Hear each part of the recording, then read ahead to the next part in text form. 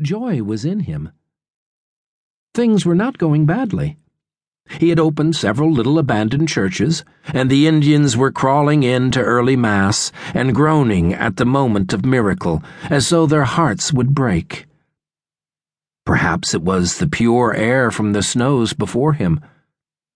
Perhaps it was the memory that brushed him for a moment of the poem that bade him raise his eyes to the helpful hills. At all events, he felt at peace. Then his glance fell upon the bridge, and at that moment a twanging noise filled the air, as when the string of some musical instrument snaps in a disused room, and he saw the bridge divide and fling 5 gesticulating ants into the valley below. Anyone else would have said to himself with secret joy, "Within 10 minutes myself." But it was another thought that visited Brother Juniper. Why did this happen to those 5? If there were any plan in the universe at all, if there were any pattern in a human life, surely it could be discovered mysteriously latent in lives so suddenly cut off. Either we live by accident and die by accident, or we live by plan and die by plan. And on that instant, Brother Juniper made the resolve to inquire into the secret lives of those 5 persons, that moment falling through the air, and to surprise the reason of their taking off. It seemed to Brother Juniper that it was high time for theology to take its place among the exact sciences, and he had long intended putting it there. What he had lacked hitherto was a laboratory.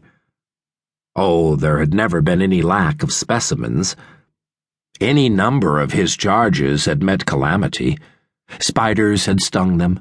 Their lungs had been touched, their houses had burned down, and things had happened to their children from which one everts the mind. But these occasions of human woe had never been quite fit for scientific examination. They had lacked what our good savants were later to call proper control. The accident had been dependent upon human error, for example, or had contained elements of probability. But this collapse of the bridge of San Luis Rey was a sheer act of God. It afforded a perfect laboratory. Here, at last, one could surprise his intentions in a pure state. You and I can see that coming from anyone but Brother Juniper, this plan would be the flower of a perfect skepticism.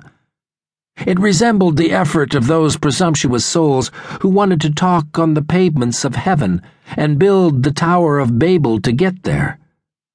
But to our Franciscan, there was no element of doubt in the experiment. He knew the answer.